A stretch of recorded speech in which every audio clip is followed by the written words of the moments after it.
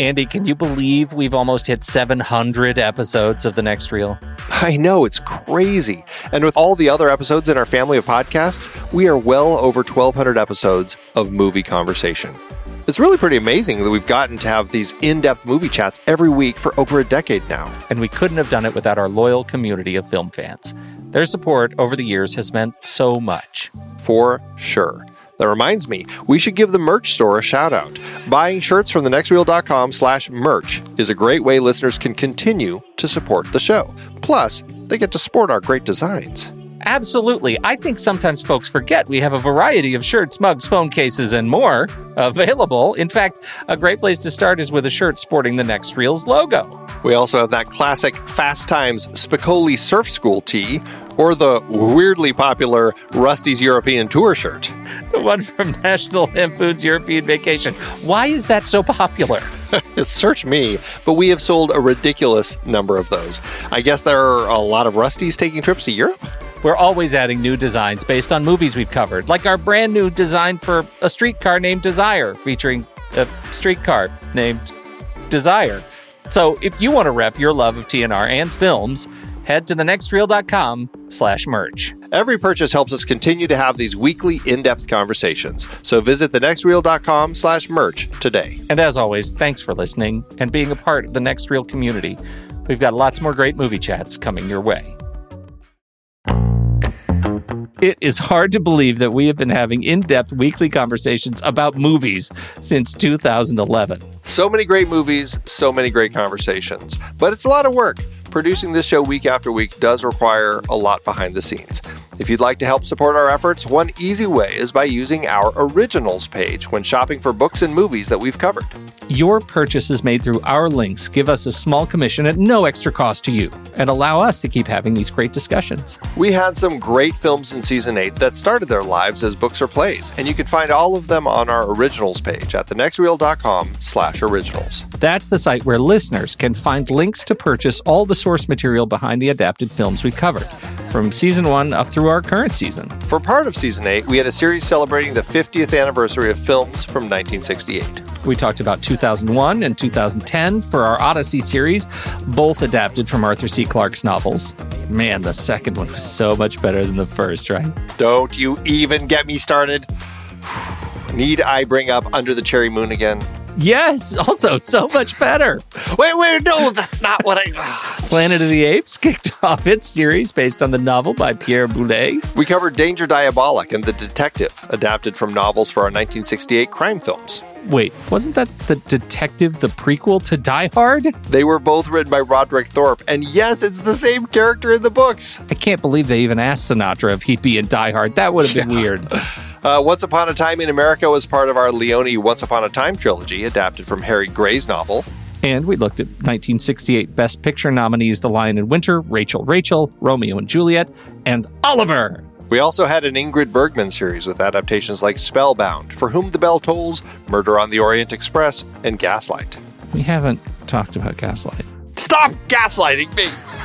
Dive deeper into these books and more adapted films at thenextreel.com/originals.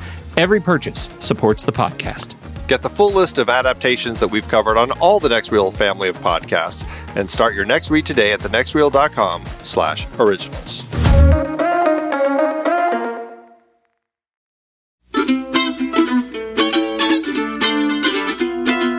This is The Next Reel, everybody. I'm Pete Wright, and that there is Andy Nelson.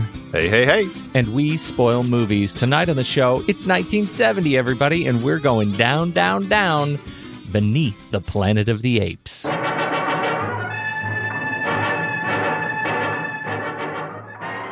year, 3955. Charlton Heston as Taylor, a 20th century astronaut, space-wrecked in the incredible future. Linda Harrison as Nova, a savage beauty from the enslaved and voiceless human race. They're marked for target practice.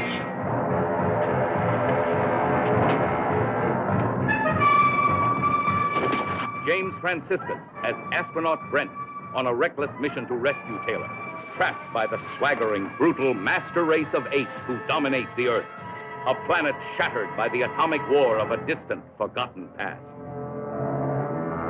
Planet of the Apes, Andy. We're going underneath it. We are going under. There are still apes. Or very clearly people in ape suits. Ape masks. Yes. Yeah. The budget allowed for them to keep the ones that they had from last time and Which make looks great. make a few additional new ones. Select few like General Ursus, But then, yes, this one is where the budget cutbacks really start to show because it's particularly noticeable in the orangutans and the chimps when Ursus is having his little powwow and he's kind of riling the troops up, right? Right. And you keep cutting to the different groups as they're all kind of separated. And man, there are some, especially when you see, there's Vera and Cornelius sitting in a group. Sitting right next to a bunch of dead plastic faces. Why do they hang around? Why do they consort with such vacant, expressionless alien monkeys? I expected so much more from them. Oh, so funny. Yeah. It's funny. This is a movie that I have so many problems with, but this is a movie that it just, from my childhood, I ended up seeing quite a number of times on TV. And so, as cheesy as it is, this is one of, I guess you'd say, I guess you could call it a guilty pleasure, but I think it still has a lot of love. So I don't know if it's completely guilty, but it certainly is a film that is of a lower production quality, and you can really see the B movie elements really kind of shining through in this one, and some of the poor writing and some of the decisions they had to make with low budget and everything. But I can't help but still really enjoy it. Really? Yes, here's my problem, and this is what I would like you to talk to me about, because I feel like if anybody I know is going to be able to see through the nonsense of this movie, it's going to be you, Andy. It's going to be you. What is this movie trying to say? The last movie, there is so much going on, with regard to statements about culture and religion and science and intellectualism, all wrapped up in this, what otherwise could be a nonsense story about, the apes. This movie seems to be so much about the nonsense story of the apes, retelling the action of the first movie, right? Astronaut has to learn all the same lessons about, oh my God, it's a city of apes. We're learning all that stuff. But it seems like it's empty of resonant statement. It is otherwise an empty shell of a movie compared to the first one. So tell me what you get out of this movie, if anything, that makes it stand, next to the first. I don't think that that's a fair statement. I think there is more going on with this film than that. I just think it may not be as strongly constructed. I think this film, it is still doing stuff reflecting the times with the protests. You've got the chimps all protesting kind of this idea of war, and very much reflected of the times of the late 60s here in the U.S. And not to mention Paul Dane, who they ended up bringing on board to write it, was very much somebody who had kind of been vocal with kind of the anti-nuclear arms race and just the devastation that could come from that. And I think largely he was brought on very specifically because of that. And I find that you really see that as we build into the ending, and this idea that this nuclear might is this devastation. And as people, we kind of worship this idea of having these devices that technically can destroy the world, but it's some weird thing that we have so that we can beat everyone else. And in this particular case, I mean, literally, you have these underground mutants kind of worshiping this bomb, and in the end, it gets set off and does destroy the planet. So, I think that's fair. That's fair. I think the end, particularly the literally worshiping the weapons of doom. Yeah, right. That is, you're right. That's a clear statement that the movie's trying to make. I hate the telepathic stuff. I think that's nonsense.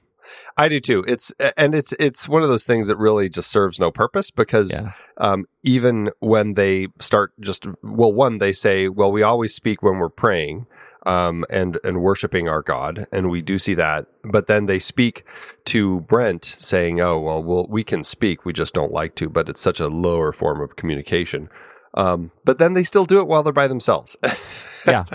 Like, right. Okay, it's bad writing when it comes to that. It ends up not working because you've just told us that these people look down on it, but here they are doing it. So I mean, it starts exactly where we left off in the first movie. So much in the first movie that Roddy McDowall's actually in it for a brief bit, the archive footage from Planet of the Apes.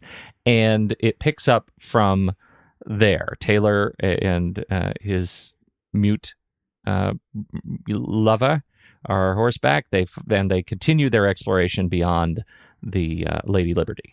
And it turns out ANSA has sent a following spacecraft. Yes. What do we think of that? Well, if you couldn't buy into Taylor's ship turning around and ending up on Earth in the first film, you're really going to have problems. The fact that Brent's ship does exactly the same thing.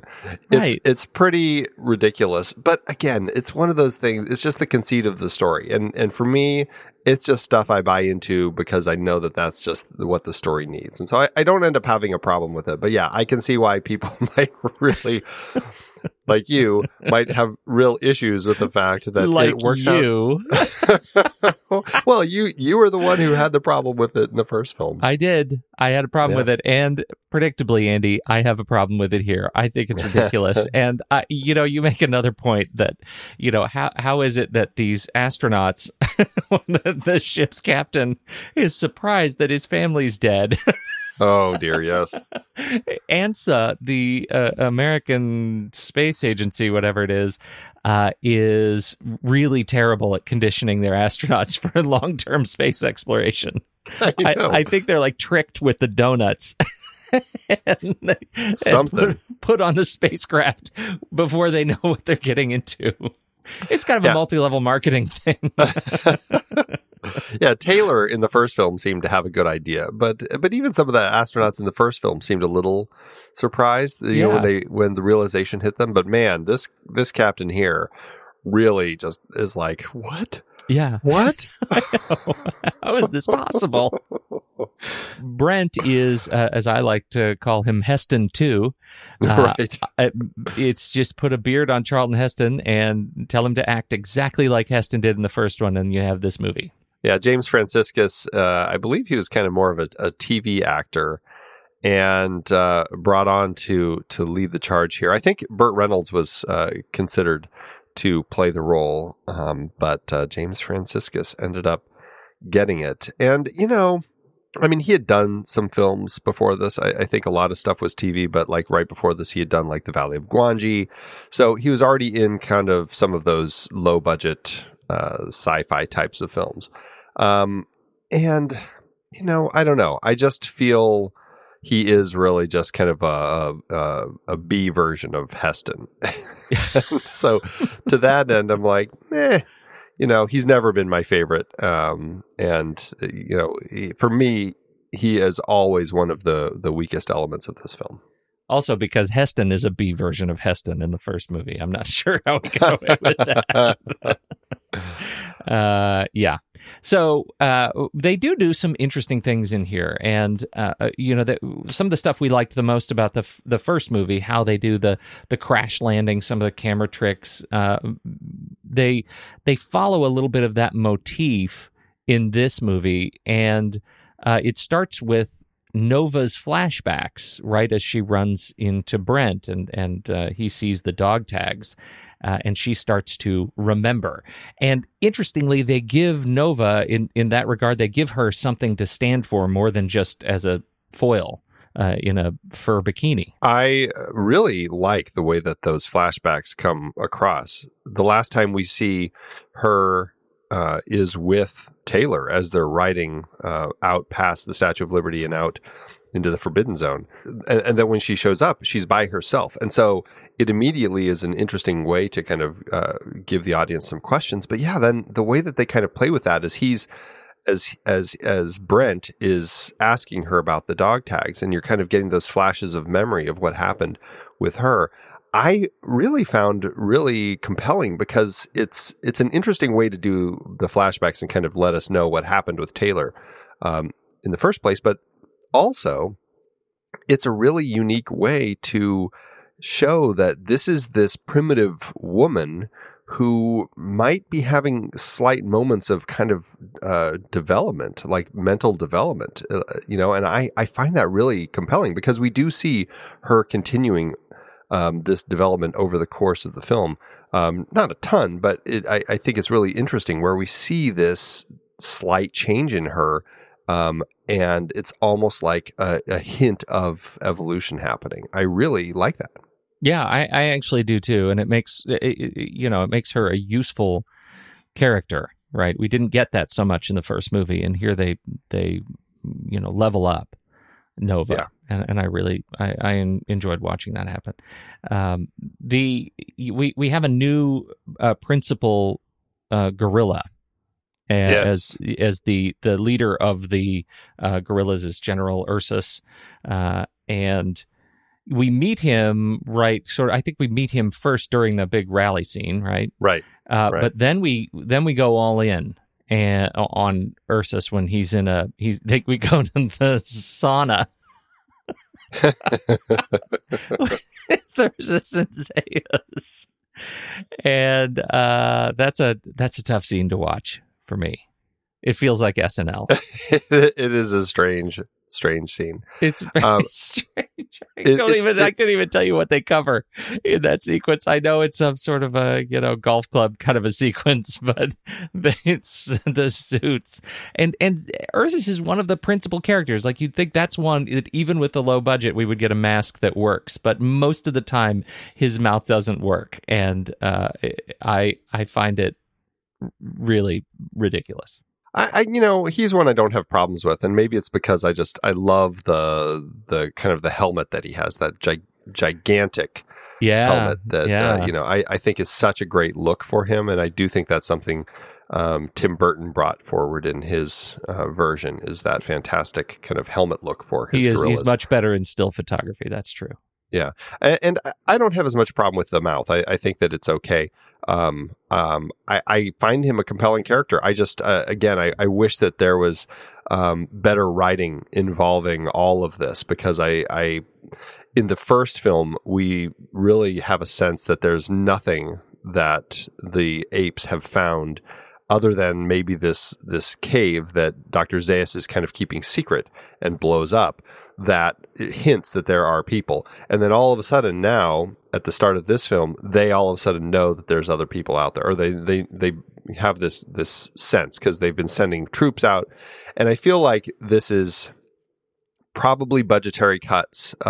It could also just be, writing of the time, and i.e. not as strong, that he talks about these troops that have gone out and have not come back, except for one. Like 12 troops went out, only one came back into the Forbidden Zone, trying to figure out what's going on. And that's something that I feel like they should have shown. We should have seen that so that we could have gotten a sense of that element of the story. It would have made for a stronger discovery, and I think it would have been easier to buy into everything that Ursus is talking about. Yeah, especially to lead up to him leading the charge across the Forbidden Zone, right? It feels like we haven't established the stakes or the foreboding doom or the intense need to figure out what's on the other side of it, in spite of all these, simian losses.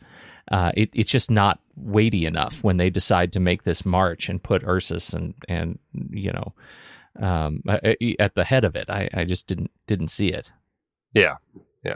It's frustrating. Plus, there are all sorts of problems as we start talking about the Forbidden Zone. There are all sorts of problems with the geography, right? I mean, it's hard to get a sense of place. Yeah, that's something I struggled with more on this viewing, as I was really paying attention to how things are discovered as far as the locations, because Brent, he runs, when he and Nova escape the ape city, on horseback. They end up hiding from the apes, and they find this cave that leads them underground, and takes them basically to where the mutants live, through the kind of the remnants of New York that's kind of under the ground. Yet later in the film, when the apes are going to war, they have to march a long way. They cut through the Forbidden Zone. They have all sorts of visions thrown at them before they finally come to this very same hole to get into the exact same place. It makes no sense geography-wise, and it's it's a real frustration because it's so illogical. Can we just talk a little bit about the visions? So I'm assuming that the visions are from the mutant humans. Correct. Okay. Where were the mutant humans when we dabbled in the Forbidden Zone in the last movie, which, according to our timeline, was just a couple of days ago? Well, they theoretically were there, and they, I guess, would have been around when Taylor and his guys were crossing the Forbidden Zone, and you had kind of all that lightning and stuff, and they're like, what's going on? Okay, so we're saying that was... I think was mutant humans? I would assume so, trying to keep them going away from them, going a different direction toward the Ape City. In the world of retconning, yes. Exactly. That's You're what right. it was. that's a very clear retcon. Okay, interesting. I found that a little bit jarring, that because of the timeline, the sort of forced proximity to the first movie, that was generous in the narrative. Like we were really taking a little bit of advantage there, but maybe you're right. I don't mind it. I actually think that of the different elements that we find with the mutants, I think that's actually a compelling one, that they actually have developed this ability to make you see things and to play mind games with you. I love that about them. And much more so than the fact that they don't have to talk and they speak, telepathically. I think that's pretty silly. This, I think, works well. And I think it's interesting when they're making Brent and then later Brent and Taylor do things and trying to fight each other and kill each other and stuff. I find that really compelling. But again, this goes to bad writing when the apes arrive and they just start killing. All of a sudden, the mutants are completely useless, and they're just getting killed left and right by the apes, which I think is ridiculous, because you even have that one mutant who says, we're a peaceful people. We don't kill our enemies. We get our enemies to kill each other. Yeah. So why don't they do that with the apes? Right. That's what they're doing with Taylor and Brent. Granted, it's numbers. They do have that one line, though. I mean, that kind of throws that away. That's like, oh, they're so stupid they can't even hold our projections in their head, right? Which feels like we're going to hang a lantern on the fact that we don't know how to get out of this. Yeah, right. The other thing that bugs me, I mean, to the point where you're talking about, and this is just a missed opportunity, that I think would have been a better play on these characters and their potential powers, is that they can make you see what they want you to see with their minds. Right. And then they're wearing plastic masks. They went to a lot of work and makeup to make themselves look right when they could just make you see that, right? I just felt like that was why didn't they make you see them in looking all beautiful? I don't know. Well, and to that point, here's an idea. Instead of giving apes a vision where it's this horror scene of all these apes strung up and on fire, which, I mean, granted, it was a really interesting visual. Yeah. And that the apes, they were alive. Like they were screaming hanging upside down in upside down cross, formation, right? Right. Yeah. It was pretty interesting. Down, yeah. Why do they instead, don't they just make it look like a big wall? And because then the apes aren't, confronting it. Right. And if they just see it as a big wall, they're going, well, we can't go this way. And they turn around and go a different direction. Or that a seems like a much or smarter something way. that is completely impossible to scale. You're right. That's ridiculous. That's ridiculous. How'd you feel about apes on horses? Why are they training? Because they're saving certain humans, including, as we find out, Brent and Nova, to use for target practice. But when we see them actually doing some target practice around the camp, one of the things they're doing is they're putting humans on horseback, and then they're catching them with nets and stuff on horseback. Yet we have shown in the first film and through this film that humans are incapable of understanding how to go on horseback because they're primitive. We never have seen a human on horseback except when it comes to Taylor and Nova, and then this film, Brent and Nova. Yeah. So that's completely silly that they're even trying to catch humans on horseback. Real dumb. They do a great job of making the apes look so much stupider in this film than they were in the previous film. It's very frustrating. But the other thing is the stunt work in this. I feel really like we're going back to the days of Stagecoach when they were practically like they're tying the horses' feet down and practically killing the horses. Yeah. Here, you got some awful stunts, like with that one where they're coming at the primitive man on the horse and they throw the net over him and it hits the horse and it like throws the horse like upside down right into the water. It just looked like a terrible way to treat an animal. So I don't know what the rules were at this point, but it's it's frustrating to watch stuff like this. And it's something that I know in film they still deal with. I mean, all the way up into things like Braveheart, they were still dealing with stuff. So who knows? I don't know what they were doing here, but it just looked terrible. All that is resolved in the sequel, Rise of the Planet of the Horses, in which the horses rise up against their simian overlord. I can't wait. Are those Equisapiens? They're Equisapiens. Oh, I didn't need that visual in my head again. It hurts so much. One thing I will say, I did feel that there were hints of Dr. Strangelove throughout this with the Doomsday Bomb, and I couldn't help but every time I was watching the scene when Charlton Heston goes, "It's a Doomsday Bomb," I just wanted to have somebody go, "The bomb, Dimitri, the hydrogen bomb." Well, the end is, it's pretty dark. It's a 70s ending for sure. This movie, Heston blows up the bomb and destroys the mutants and the apes and end of the world. He was excited about this. He didn't want to come back for the sequel. He said, "I did my part. I don't know what you would need me for in this one." And so he said no.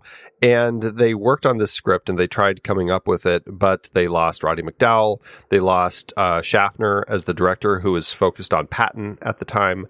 They lost their writers. And so Zanuck came to him and said, "Look, we need you to come back. Come on. We've done a lot for you and your career. It would be, great for you to come on board and help." And so he finally agreed and he said, "Look, I'll do it, but just let me be in the beginning and kill me off." And they said, "Okay." And then as they worked on the script, they said, "Look, it makes more sense for us to just have a tiny bit of you in the beginning and then you're gone for the film, but then you'll come back at the end and we'll kill you off in the ending." And he said, "Okay, that's fine." And so he ended up being a part of it. And I do think it's a strength to have Heston back for this one. And what's funny is this was done at the same time that the studio was still dealing with the repercussions of all their failed films and just the huge box office losses they had taken on films like Star and Hello Dolly and Cleopatra and Dr. Dolittle. It was just a real struggle for them at the time. And this was when the Zanuck father and son were kind of, having issues, and Dick Zanuck ended up kind of getting canned or leaving 20th Century Fox and forming his own company. And one of the last things he did when he was leaving, he told the writers, he said, "Just blow the planet up. Just kill them all." And I guess Ted Post, who's directing, really didn't like that idea, but he went along with it because that's what the studio wanted. And I will say, it does feel like kind of another iconic Planet of the Apes ending. Maybe not as much as the original, but I do feel it's an ending that sticks in your head, Yeah, I guess it does. It doesn't appear at first blush, maybe I'm overthinking it, to be great fodder for a sequel. And yet... And yet, it does well enough where they're like, "Well, crap, now how are we going to make a third one?" Right. What a fun, logical exercise that is. So, there we go. I can't wait to talk about that next week. It is missing, though, that Rod Serling twist. The first one is so rewarding because of that great Rod Serling twist. And Rod Serling, his absence in the final result of this film is, I think, notable.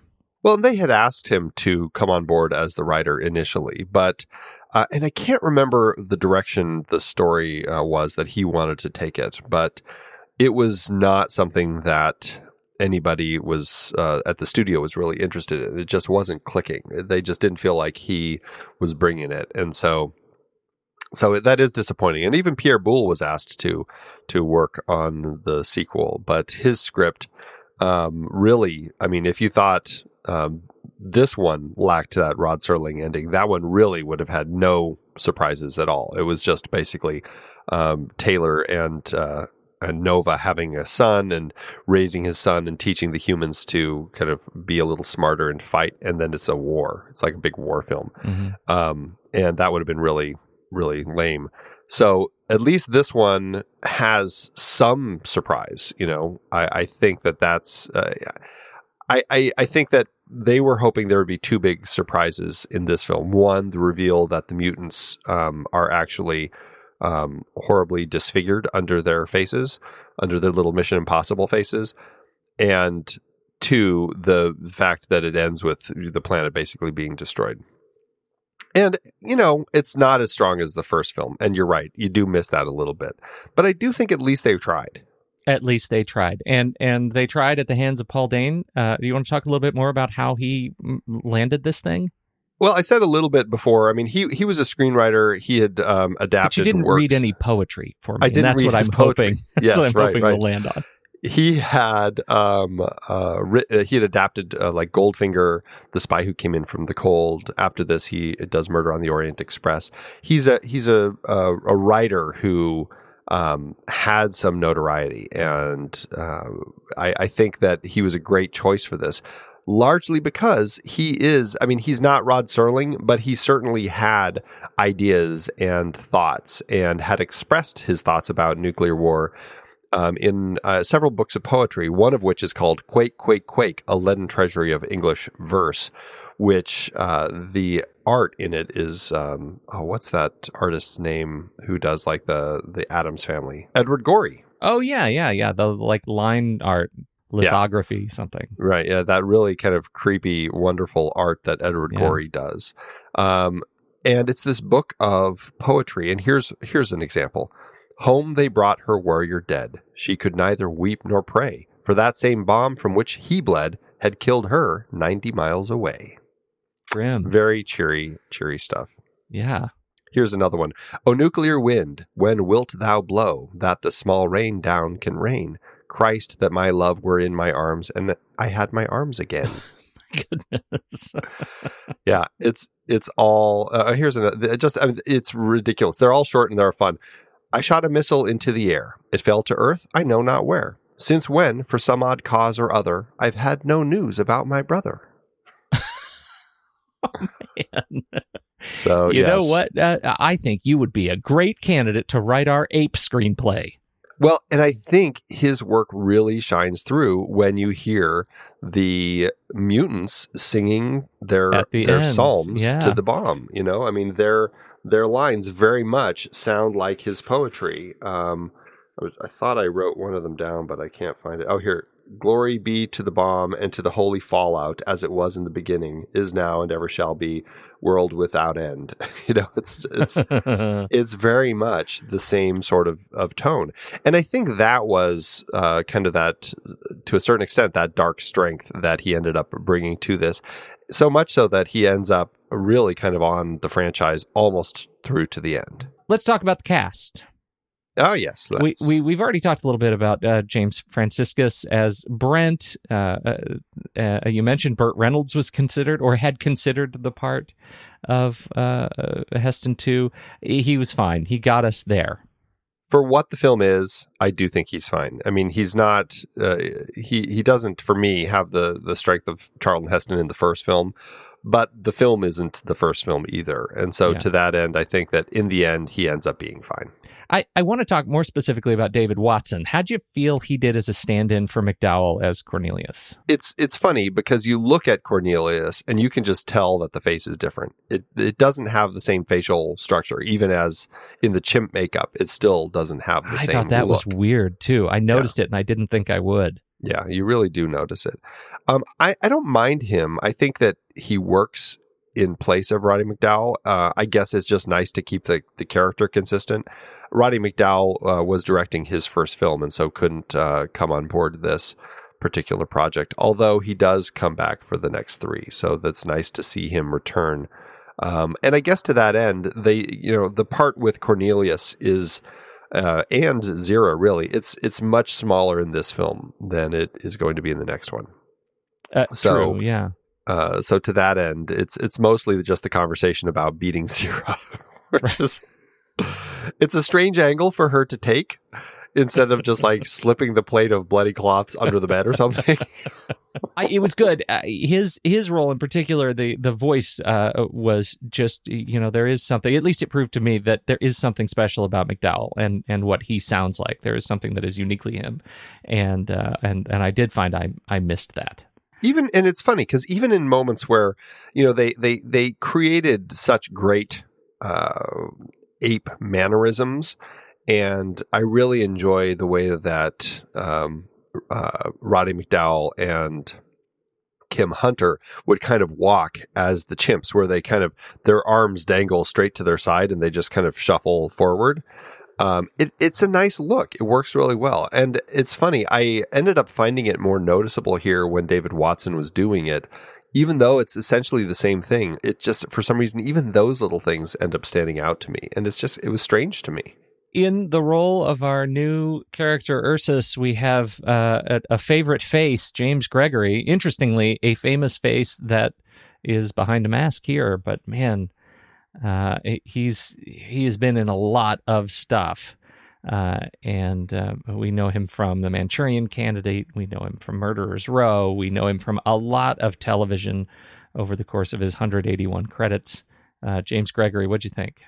I think that the character is nice. I wish that he was written more strongly. I think that's my biggest issue with him. And I don't know if if he needed to be written more strongly or just the elements that got Ursus into wanting to wage this war needed to be a little stronger.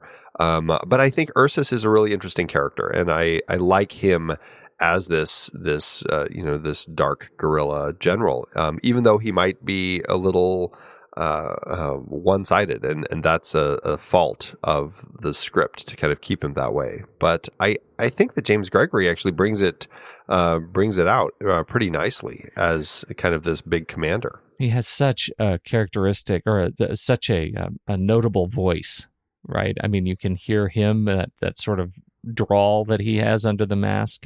You can kind of recognize him, even if you don't know the name. If you can't associate the name, you do recognize that voice. It's been around a long, long time. I did think he was good, even in the sauna. Okay. Yeah, it's interesting. Orson Welles was. They thought he would be great, and they had actually wanted Orson Welles in the first film, but that didn't work out in that particular one. They offered him the role as Ursus in this film, and back to the comment about the masks, he said no actor should work behind a mask, which I think is funny because he always had to have fake noses in his performances. I guess that's not enough of a mask, but I'm glad that James Gregory didn't feel the same, because I do think that he does a nice job as General Ursus. What are your thoughts on our new actors that join us as the mutants? In general, I like them. I don't think I have really any issues with them. They're some odd names like Albina and Caspe and Mendez and Fat Man and Negro.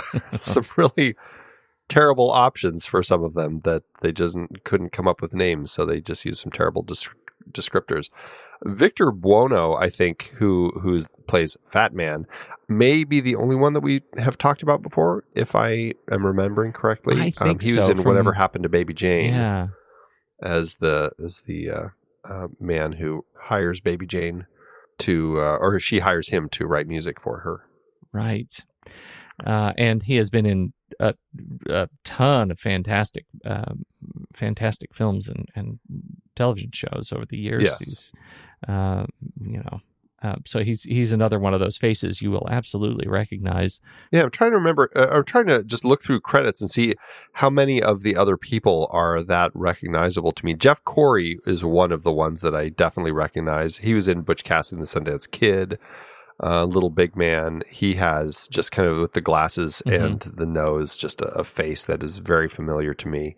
And he was in so many. I mean, Jeff Corey was 236 credits. Yes, over the course of his career. But Paul Richards... He's not one that I'm as familiar with. Right, and he was sort of the main... Mendez was sort of the main telepath. But he's also one who's been in a ton of stuff. Yeah. Like you look through his credits and he's all over the place. Again, toward the end of his career, just a lot of television. Natalie Trundy, who plays Albina... she actually is the one who might make the most sense to have a longer conversation about, because we're going to see her quite a bit. She is in the next 3 Apes films, and so it's going to be her credit list isn't as lengthy as some of the other people, but I do think it's interesting that she does come back in Escape, Conquest, and Battle as a different character, obviously. She's the same character in the last 2 films, but she's a different character in the next film. But yes, she never returns as this particular character. Because bomb. Exactly. Okay. Milton Krasner is behind the camera, new to the franchise, and I believe we've talked about Milton Krasner before. And All About Eve, for sure. He's kind of an industry standard DP. I think that he's one of those guys who just kind of had been around and was a studio DP, just working on lots of stuff. This is toward the end of his career. I don't think he worked a ton into the 70s. I mean, geez, he had started way back in the day. He was in his 70s by this point, or he was in his late 60s by this point. And this was his, it looks like his last feature film. Beneath the Planet of the Apes, and he went on to Columbo and Macmillan and Wife for a number of episodes there. But this gives us a chance to talk about zooms. Yes. Oh my goodness! Between him and Ted Post, boy, do they love their zooms. And I know it was something that really took off in the 70s, but it is just too much in this film. It's dizzying. It's vertigo. Yeah. So many of the zooms are from a high angle too, which makes it just and impossible tricks of vision is what we have here. There's no way that they're using these zooms in a number of areas to simulate the effect of awareness, right? Generally of Brent as he's discovering these are the notable ones, right? The Brent discovering that, oh my God, it's a city of apes. And he'll look and he'll zoom, and the zoom is like from 50 to 300, and then he'll cut back to a close-up on Brent's face, and then it'll go from 75 to 400, and it just keeps zooming into these ape faces, and it's dizzying, and it's too much. I agree with you. It's frustrating, yeah. And, I do appreciate that they tried some visual tricks. It's interesting, because watching this film, I wouldn't say it's got a strong style of its own. I don't think that he exhibits kind of a DP style. I don't know enough of Ted Post's career to say it's his style, but it really feels just kind of low budget, I guess is the thing I would say. But I do appreciate that they throw things in, even if it feels out of place, like the Brent's POV shot as Charlton Heston kicks him in the face. Yeah, right. It was a very strange shot, but at the end of the day, I found it effective in the moment. And there are some solid motion shots too, particularly the fight on the carriage, right? On the cage with the horses. There were some really interesting camera placements and some tricky ones. Not quite so tricky as some of the other great, Western carriage fights we've seen, but it was solid. It was solid use of locked cameras and wide shots, integrating into in-cage, camera placement where we see them fighting above and around you. I think it was very cool. And some great stunt work too, we should say. I mean, there's some good fight falls and it was good. I particularly love the one coming off of that cage fight when when the gorilla stands up on top and then gets hit by the tree branch. I know. It's like we have this great fight and then go completely slapstick. Zoink, Scoob! Oh, so funny. So good. We have production design back from the original William Craber and Jack Martin Smith, hair and makeup John Chambers, giving us the look of the apes in particular, and Morton Hack, all back from the first movie. And they are working within the constraints of their budgets. Well, and the nice thing about coming to a sequel so quickly is the ape city was still there. It was still on the Fox Ranch. And so they were able to just really have that production value already that they had created the first time.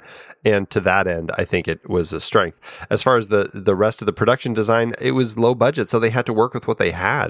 They were working with sets from other films, like the Hello Dolly, the front of the chapel. They had to use that and kind of create this underground look to make this big church.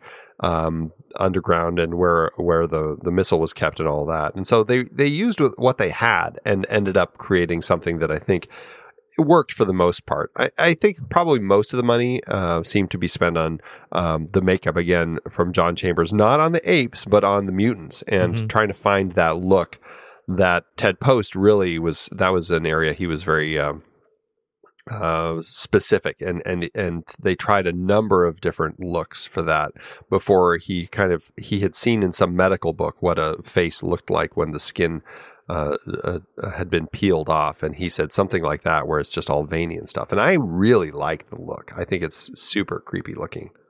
I do too. I think in fact of the makeup in this movie, that's of all the makeup going on, as much as we celebrated the apes in the last movie, man, the mutant faces are terrific. Yeah, they are. Leonard Rosenman, Andy. Oh, we love Leonard, don't we, so much? He turns up in the weirdest places. He does. Well, and this is the second series that we've done where, I mean, granted, Star Trek, he's not following directly on Jerry Goldsmith's heels, because there's also James Horner in there. But before Leonard Rosenman gets in and makes one of the worst Star Trek scores imaginable. But here he is again following on Jerry Goldsmith's heels, writing music that I will say, I think the music in this film works really well. I like what he does here, and to that end, I give him a thumbs up. Well, as a utility player, I totally agree, because he came in and he really he did a great job leveraging the original film's score. It feels of a piece. It feels like it's in the same universe. He didn't do too much to to create something in a wholly different sort of tone scheme, and so I like it. I think it totally fits. It feels like he was working hard to travel in the shoes of Jerry, and so it works. But this is not what I'm going to listen to. Well, he does a great job creating the kind of the choral music of the mutants, and that's some creepy stuff. I again, Jerry Goldsmith has done some great stuff like that with The Omen, and I think that to a certain extent, Leonard Rosenman feels like he's working that angle, using that Paul Dane poetry type of stuff to make these really discordant songs that these people are singing to their bomb. Let's talk about Ted Post then.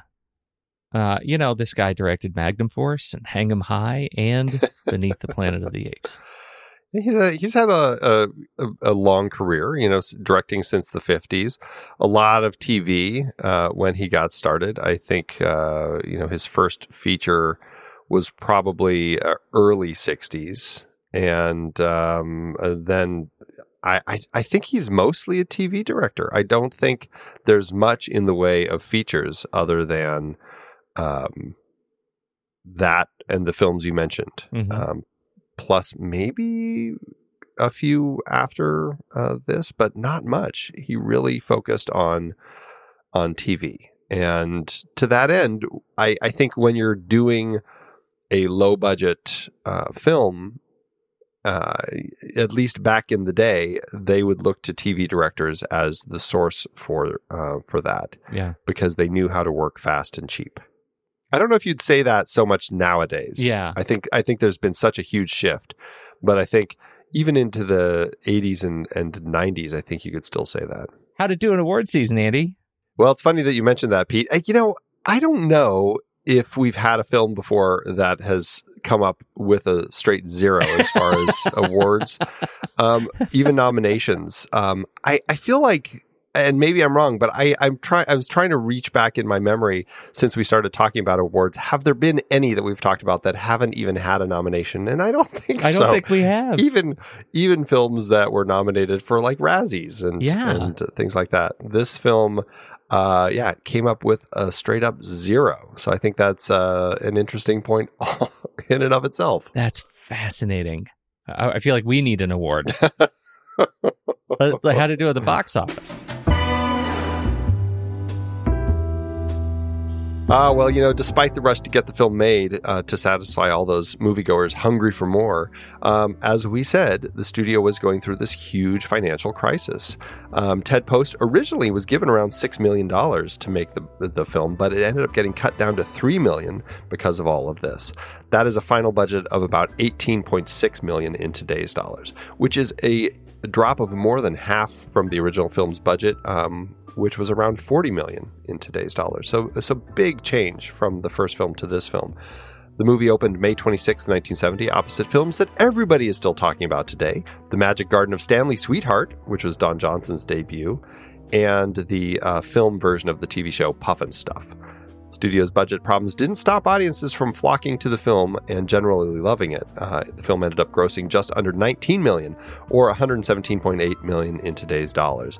That actually makes the film more profitable than the first one and leaves it with an adjusted profit per finished minute of just over $1 million. More profitable than the first one. There it is. Just bananas. Profitable in the sense that, profit per cost ratio. Yeah. It cost so much less and it made a hefty chunk of change. Oh, so. I know. I get it. I also want to know how we're going to work Puffin' Stuff into a series. That feels important. Children's shows turned into movies. There it is. Andy, I think it's time for us to rank it. Let's do it. Head over to flickchart.com/thenextreel. You can see all the movies we've talked about on this show, or you can swipe over in your show notes, tap Flickchart, and you'll be taken straight to this movie because it's actually in the Flickchart database, and you can add it to your list, and let's see how it stands up to ours. All right. This is going to be a tricky one for me because I really enjoy it, but I acknowledge that it's a very problematic film. It's okay to feel strong emotions. You can sit in them and then make the right choice. Yes, like you didn't with 2001. All right, here we go. Beneath the Planet of the Apes or Fat City? Okay. I'm going to put Beneath the Planet of the Apes on first, but I'm going to acknowledge that Fat City is the better movie. Okay. So I'm saying Fat City. I'm going to go with Fat City. Beneath the Planet of the Apes or Atlantic City? Now here, I'm actually going to say Beneath the Planet of the Apes. I'll give you that. Beneath the Planet of the Apes or Labyrinth? Little David Bowie for me. I think I'm Beneath the Planet of the Apes. Oh, interesting. Yeah. All right. Well, there's a rock, paper, scissors I wasn't expecting. So let's do it. Here we go. 1, 2, 3. Paper. Scissors. Okay. I don't Labyrinth feel takes terrible about that. I wouldn't have felt terrible either way. Okay. Beneath the Planet of the Apes or The Girl Who Kicked the Hornet's Nest? The Girl Who Kicked the Hornet's Nest. In the realm of sequels, I'm going to say Beneath the Planet of the Apes. Okay. Here we go. Okay. 1, 2, 3. Scissors. Rock. Andy, you're really bringing your A game today. Well, after 2001, I've been going to RPS school. All right. Beneath the Planet of the Apes or David Fincher's The Girl with the Dragon Tattoo? Absolutely, Girl with the Dragon Tattoo. Yeah, I'll give you that one. Okay. Beneath the Planet of the Apes or Die Hard with a Vengeance? Die Hard with a Vengeance. In the world of sequels, I will say Die Hard. Beneath the Planet of the Apes or Die Hard 2? I will say Die Hard 2. Die Hard 2. Beneath the Planet of the Apes or your favorite film, Detroit? Well, I'm totally Detroit. I know you are. I'm totally Beneath the Planet of the Apes. I can't believe that. I can't believe it. Yeah. Andy. I know you can't. I just really had issues with that film. All right, here we go. Uh-huh.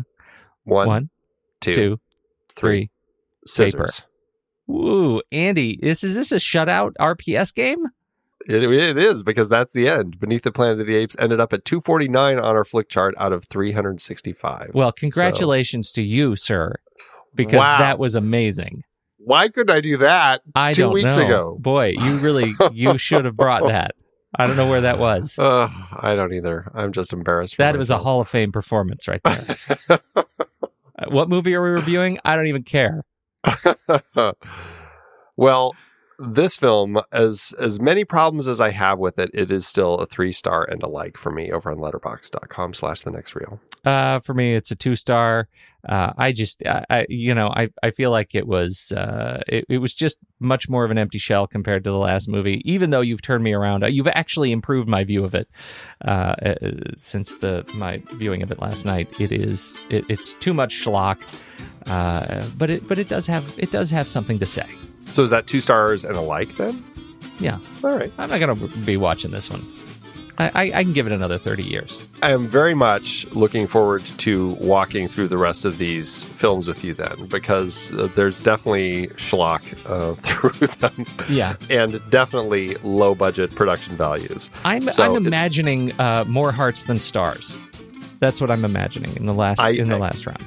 That might be a good way to walk into it. Yeah. I don't know. I mean, is your memory the same? Like, do you have the same when you think about these? And I'm assuming you haven't watched these other 3 yet. Not recently. I mean, right. I've watched them all. I went through the whole thing probably before dawn of the Planet of the Apes. All right, so it's been actually pretty recent, right? I've watched them all fairly recently. Okay, so do you have? And the I same enjoy sort all of them. You do. Okay, all right. I do. All right. All right. Well, that helps me understand what we're getting into. I can't wait. Yes. I can't either. Well, if you want to hear more of us, but you can't wait until next week's show, you can support us over on patreon.com/thenextreel, and you can get access to our exclusive members-only weekend show, The Saturday Matinee. We talk about movie news and new trailers, plus we go head-to-head in our weekly challenge in which we put together lists of movies related in some way to the movie we're discussing that week. There are all sorts of other goodies, too, if you support us at different levels. Just head on over to patreon.com/thenextreel. You can learn more about us at thenextreel.com, subscribe to the show in your favorite podcast app, or follow us on Instagram, Facebook, and Twitter at The Next Reel. The Next Reel couldn't happen without the hard work of Stephen Smart running Instagram, Ben Lott running Twitter, and thanks to Eli Catlin, who graciously allows us to use his song Ragtime Instrumental as the theme to the show.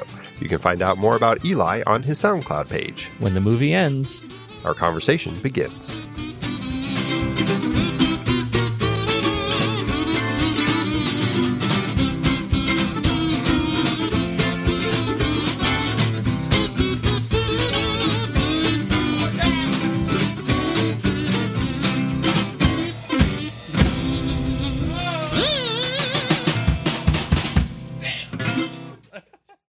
Amazon giveth, Andy.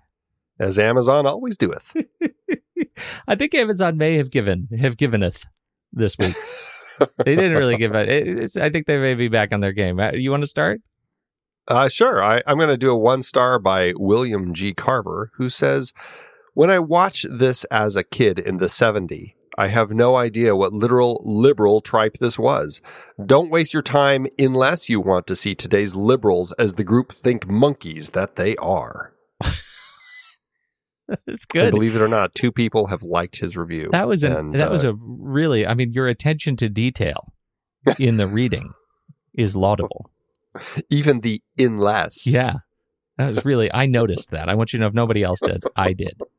You're an artiste. Oh.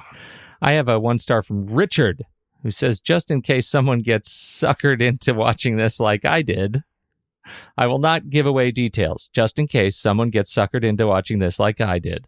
The first half was okay. Looked like there was possibly a story that could be forming. Then around halfway through this movie, it's like the writers had something better to do and threw anything they could together to finish the movie. The ending is unfreaking believable. I was actually mad that I wasted that amount of time that I will never get back. Amazon should have a 0-star option because I would definitely use it for this movie. The first movie was an awesome classic, something I've always loved since I was a kid. The second, dud. I doubt I will watch any of the others. I really wish I could leave a great review. Alas, Richard could not. Alas, he couldn't. Unless you consider this a great review. Yeah. It certainly is enjoyable reading. It's unfreaking believable, Andy. He was mad. I know that feeling, and that's why I like this review. I know what it's like to be mad at a movie, Andy. To be mad at a soggy, sauna-sodden ape in a plastic suit. I know what that feels like. You're mad as hell, and you're not going to talk about it anymore. Thanks, Amazon. I've been podcasting since 2006.